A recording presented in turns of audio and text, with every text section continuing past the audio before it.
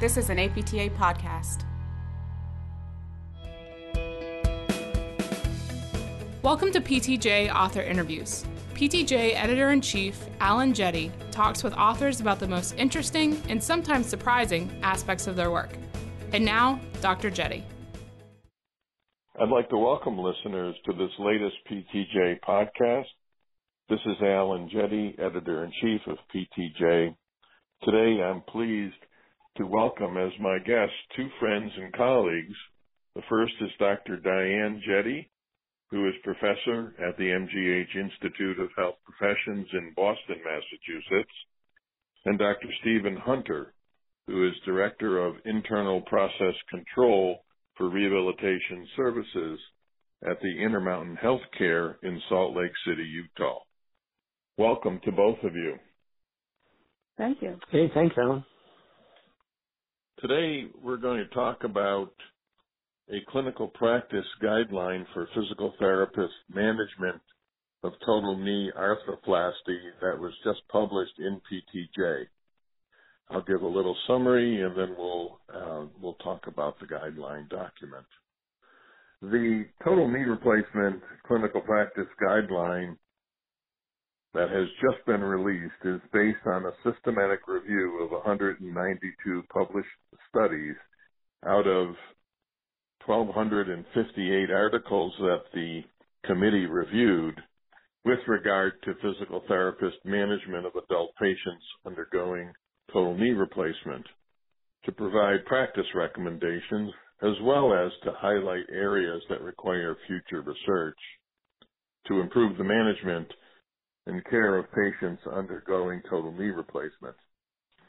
The methods used by the committee to create this clinical practice guideline were designed to minimize bias and to enhance transparency in the selection and the appraisal and the analysis of the available evidence.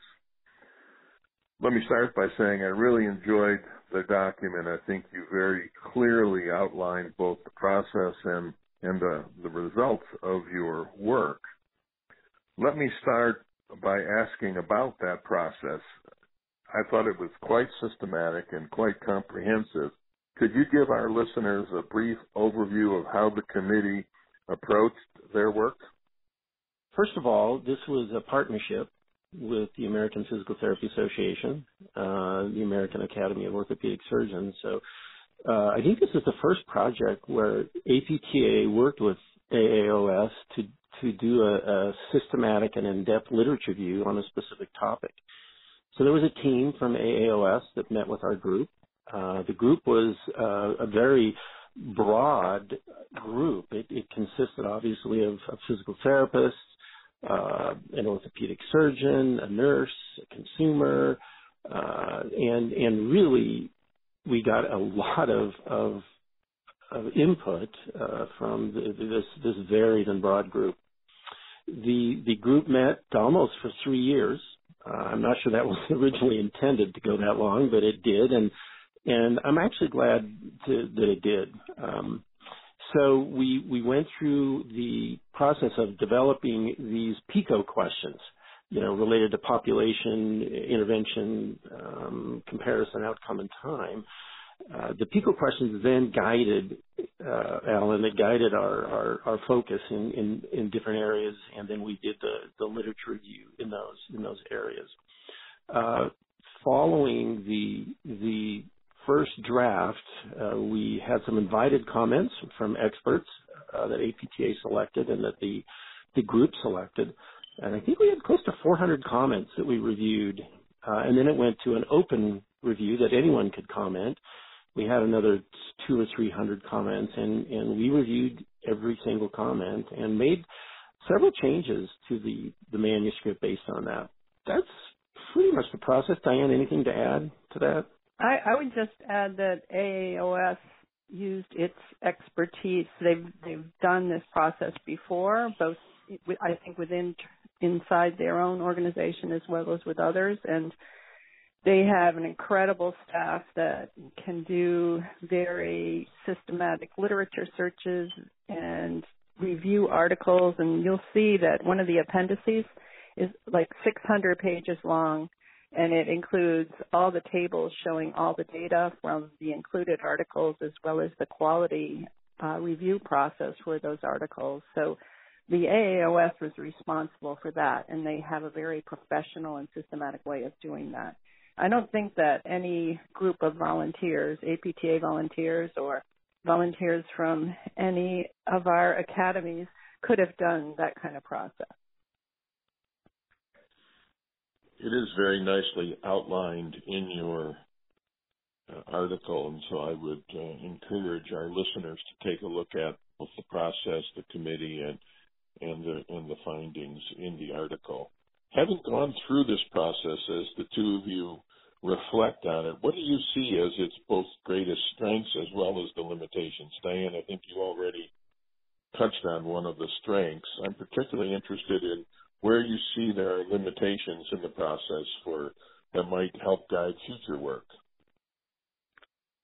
Well, I think one of the issues that we run up against is not just the limitation of our research process, but the limitations of the literature that affect our ability to make recommendations with any kind of confidence. There's incredible amount of heterogeneity in studies, meaning we only have maybe one or two studies that compare the same interventions or to the same control on the same outcomes.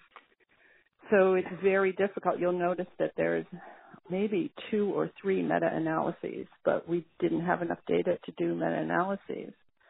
So that, in fact, means that we had to make, as a group, we had to make some qualitative assessment, including constructs that sometimes are difficult to weigh. For example, the magnitude of a finding, weighing risks against benefits, looking at statistical significance, and that doesn't even consider whether a finding was important, clinically important versus statistically significant. So I think those are some of the, I don't know if they're limitations, but they're struggles that any group would have with this type of literature that we seem to have in our profession. Let's talk about that a little bit. We'll come back to you, Stephen, but I want to pick up on what Diane's talking about, because it did strike me in reviewing the specific recommendations. There were several for which you concluded the evidence was insufficient for a particular intervention. For example, you mentioned preoperative education, post-op physical activity, range of motion exercises, and physical therapy discharge planning. Yet the committee made recommendations to support their use for patients undergoing total knee replacement, primarily based on consensus and current practice. Why not conclude that no evidence-based recommendation could be made instead of basing a recommendation on consensus?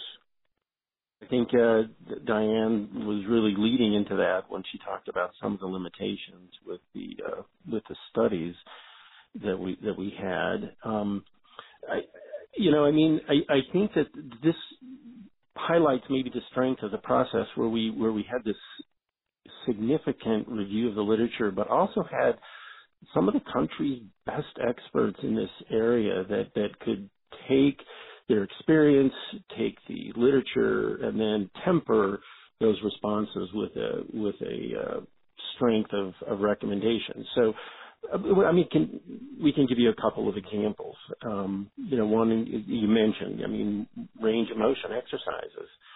So the literature isolating range of motion exercises only is there's just not that much. And this is probably considered a standard practice, so I'm not sure how many people would say, well, let's study if range of motion is going to help the knee. And so we had to look at studies where range of motion was part of the treatment and then see if we could tease some of that out to say, well, we think we should do range of motion exercises post-operatively with patients. So the literature strength was low, but we made a higher recommendation. On the opposite, another example is where, placing the knee in flexion postoperatively to reduce blood loss, and there was some high quality studies, but we made a low strength of recommendation because these studies were done in situations where the length of stay was 6 to 7 days. Some of the studies were done in countries where the procedure of the total knee replacement is a little different. And so even though there was strong evidence, we made a lower recommendation. They also didn't monitor extension range of motion except for in one study. And that would be, I think, a concern by placing the knee into flexion immediately postoperatively. So the strength was high, our recommendation was lower. So I think we had to combine the literature with the expert opinion on the panel. I think another example that you mentioned was post-op physical activity. And, we know that physical activity is good and that inactivity is bad for the overall health of the general population. And there are some studies that kind of didn't make the cut into our clinical practice guideline, but that showed that with people with total knee replacement, many are not as active as they should be. So I think it allows us to have some confidence in our consensus and recommendation, for example, for physical activity, using some of the literature that may not have made it into our CPG.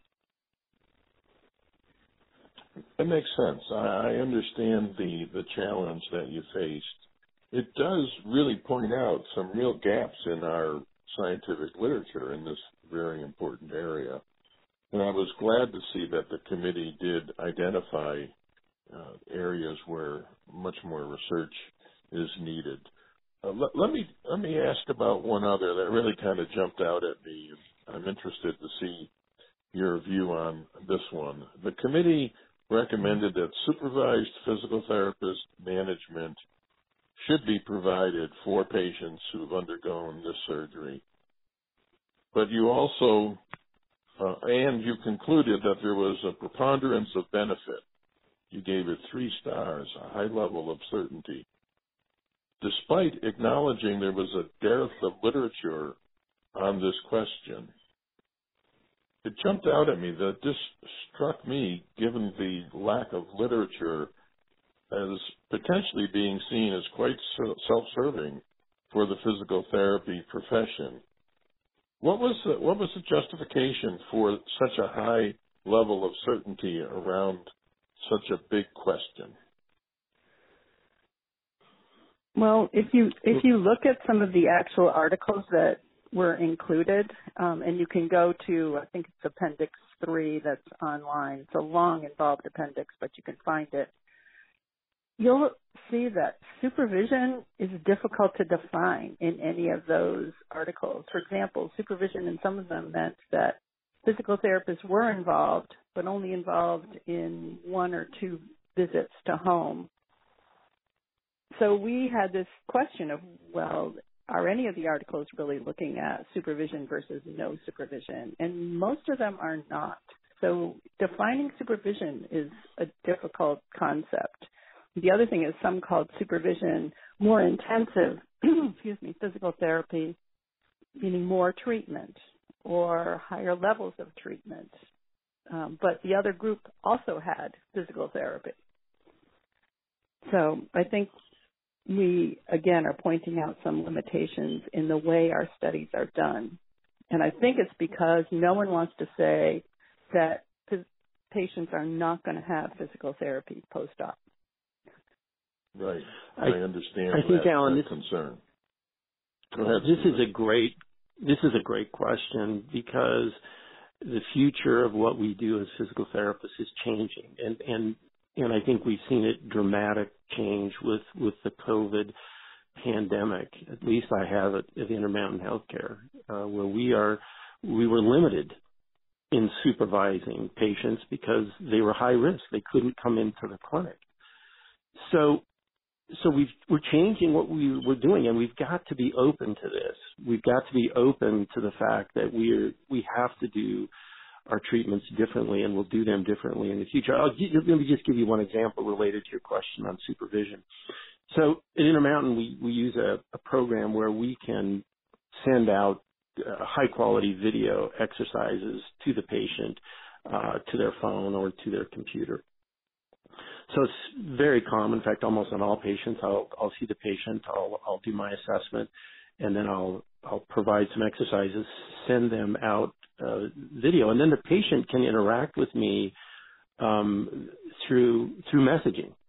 So through secure messaging, the patient can respond and say, Stephen, I've done these exercises that are a little difficult, and so I'll message back changes. I may even eliminate that exercise from their program and add new exercises without even supervising them in the clinic. So is that supervised therapy or not supervised therapy? I mean, I'm messaging the patient. I can do a video visit with them where I observe them, but they're also doing some exercises without my supervision every day.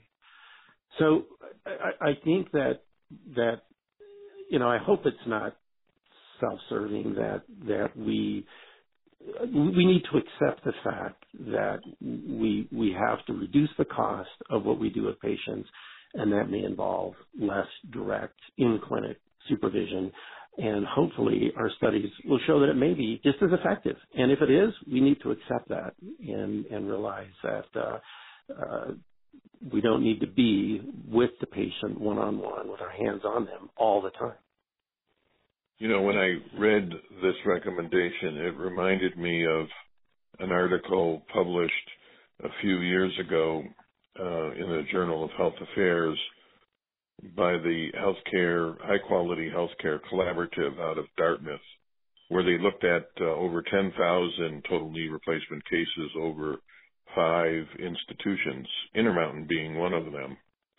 And one of the institutions rarely sent their total knee replacement patients to physical therapy. Others sent most. The variability was phenomenal. But I was unable to find any literature that really helped us understand which patients really need supervised physical therapist management and which ones will do fine regardless. I think that's where the literature really is lacking and needs to be improved. And I think you touched on that, Stephen, in your answer. It's a real dearth of useful literature when we ask questions about, do all patients need something? My guess is we're going to find that subgroups of patients really need this kind of supervision and not everyone. But that's a personal opinion.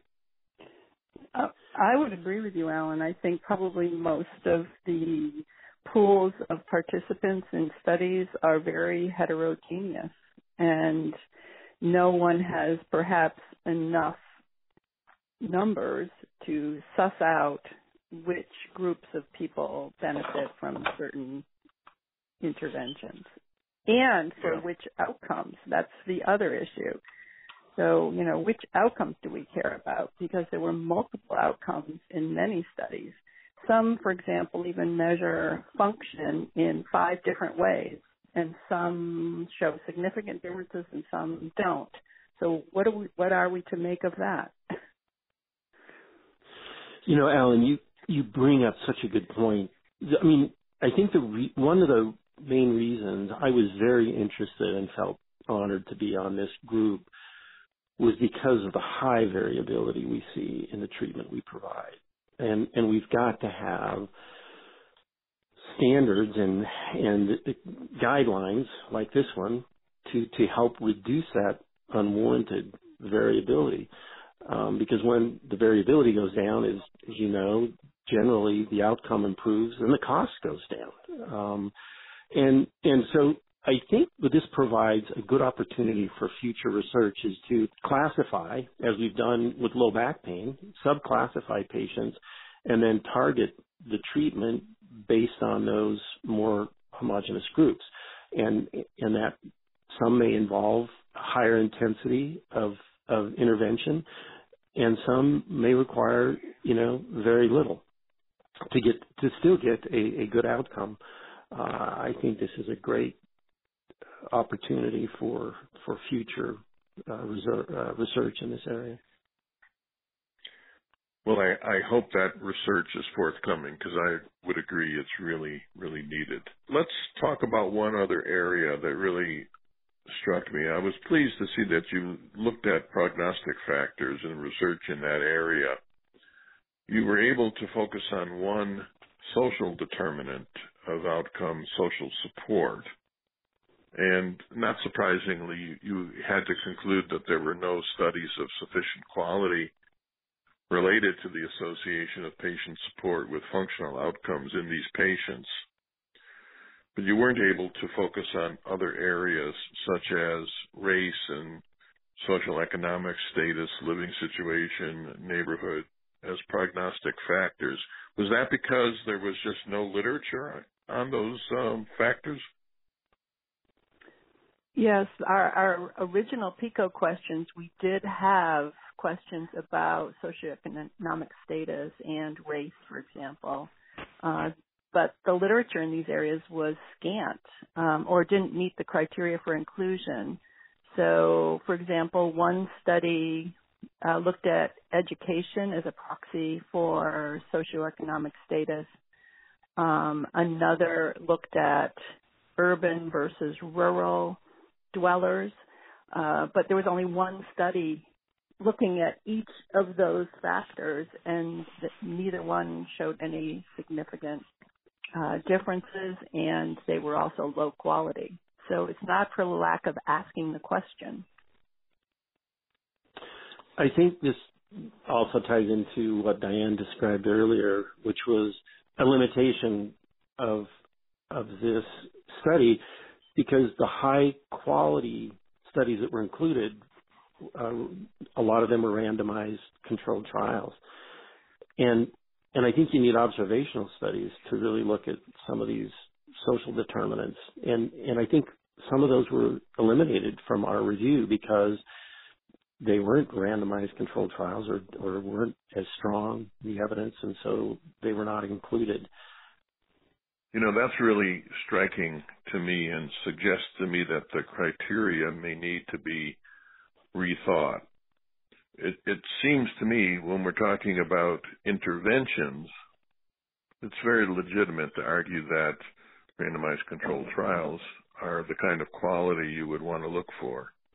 When you're asking questions about social determinants as prognostic indicators, it's ludicrous to think that randomized controlled trials are the standard that you should be using. The design needs to meet the question, and a prognostic question like that, you can't do a trial. It just strikes me as using the wrong criterion for quality with that kind of question. What do you think about that? I think, in fact, there were observational studies included, and the randomized controlled trials, some of which did look at prognostic factors in terms of controlling variables, were also included.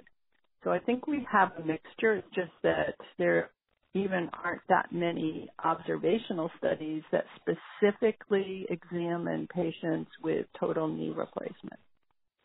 Yeah.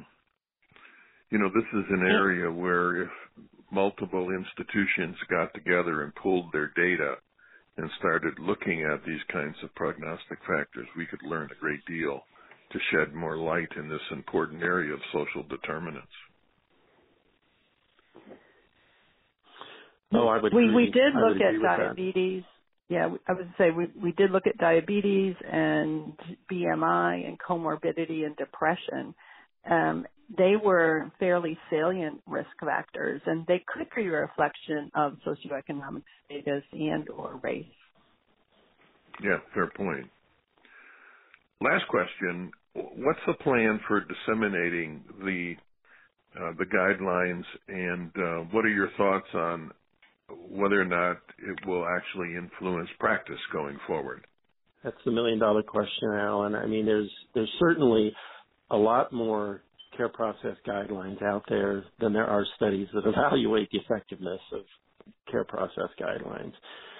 And I think the group, and we hope that that individuals will take this information, they'll incorporate it into the care that they provide, either in their solo practice, in their health system, or groups of practices, and then, more importantly, that they will monitor compliance of their therapists with the process and then measure the effectiveness. APTA has set up several things to help with the dissemination. We've already spoken on this topic at combined sections. I think they have other social media campaigns planned, webinars, and other things, including this podcast. Hopefully this will help with the dissemination. But one thing I noticed that is really well done with this, Alan, is you can, the article, first of all, is available to everyone. It's got open access. And then also APTA has developed some pocket guides. A pocket guide for the provider and a pocket guide with great education from the manuscript for the patient. And those are available. You can get a free download of the first one from APTA, and then if you want to order those for your providers or your patients, they're available right now online to make orders. So I think that there's some great plans for dissemination. Diane, what are your thoughts? I think the challenge is going to be, are people going to incorporate this into their practice? And I think, we got some hints about that from our review process. So I think people will take this and perhaps temper it. I think sometimes experience and maybe habit are predominant, especially when you're not so sure that with what this clinical practice guideline is telling you. Well, I want to thank both of you for taking the time to discuss this clinical practice guideline with me today, and also for taking the time to take on this task. 3 years, that's a tremendous amount of work, and it's really important work. And so thank you for doing that, and thanks to all the other members of the committee who are listed at the end of your article. Thank you. Thanks. This is an APTA podcast.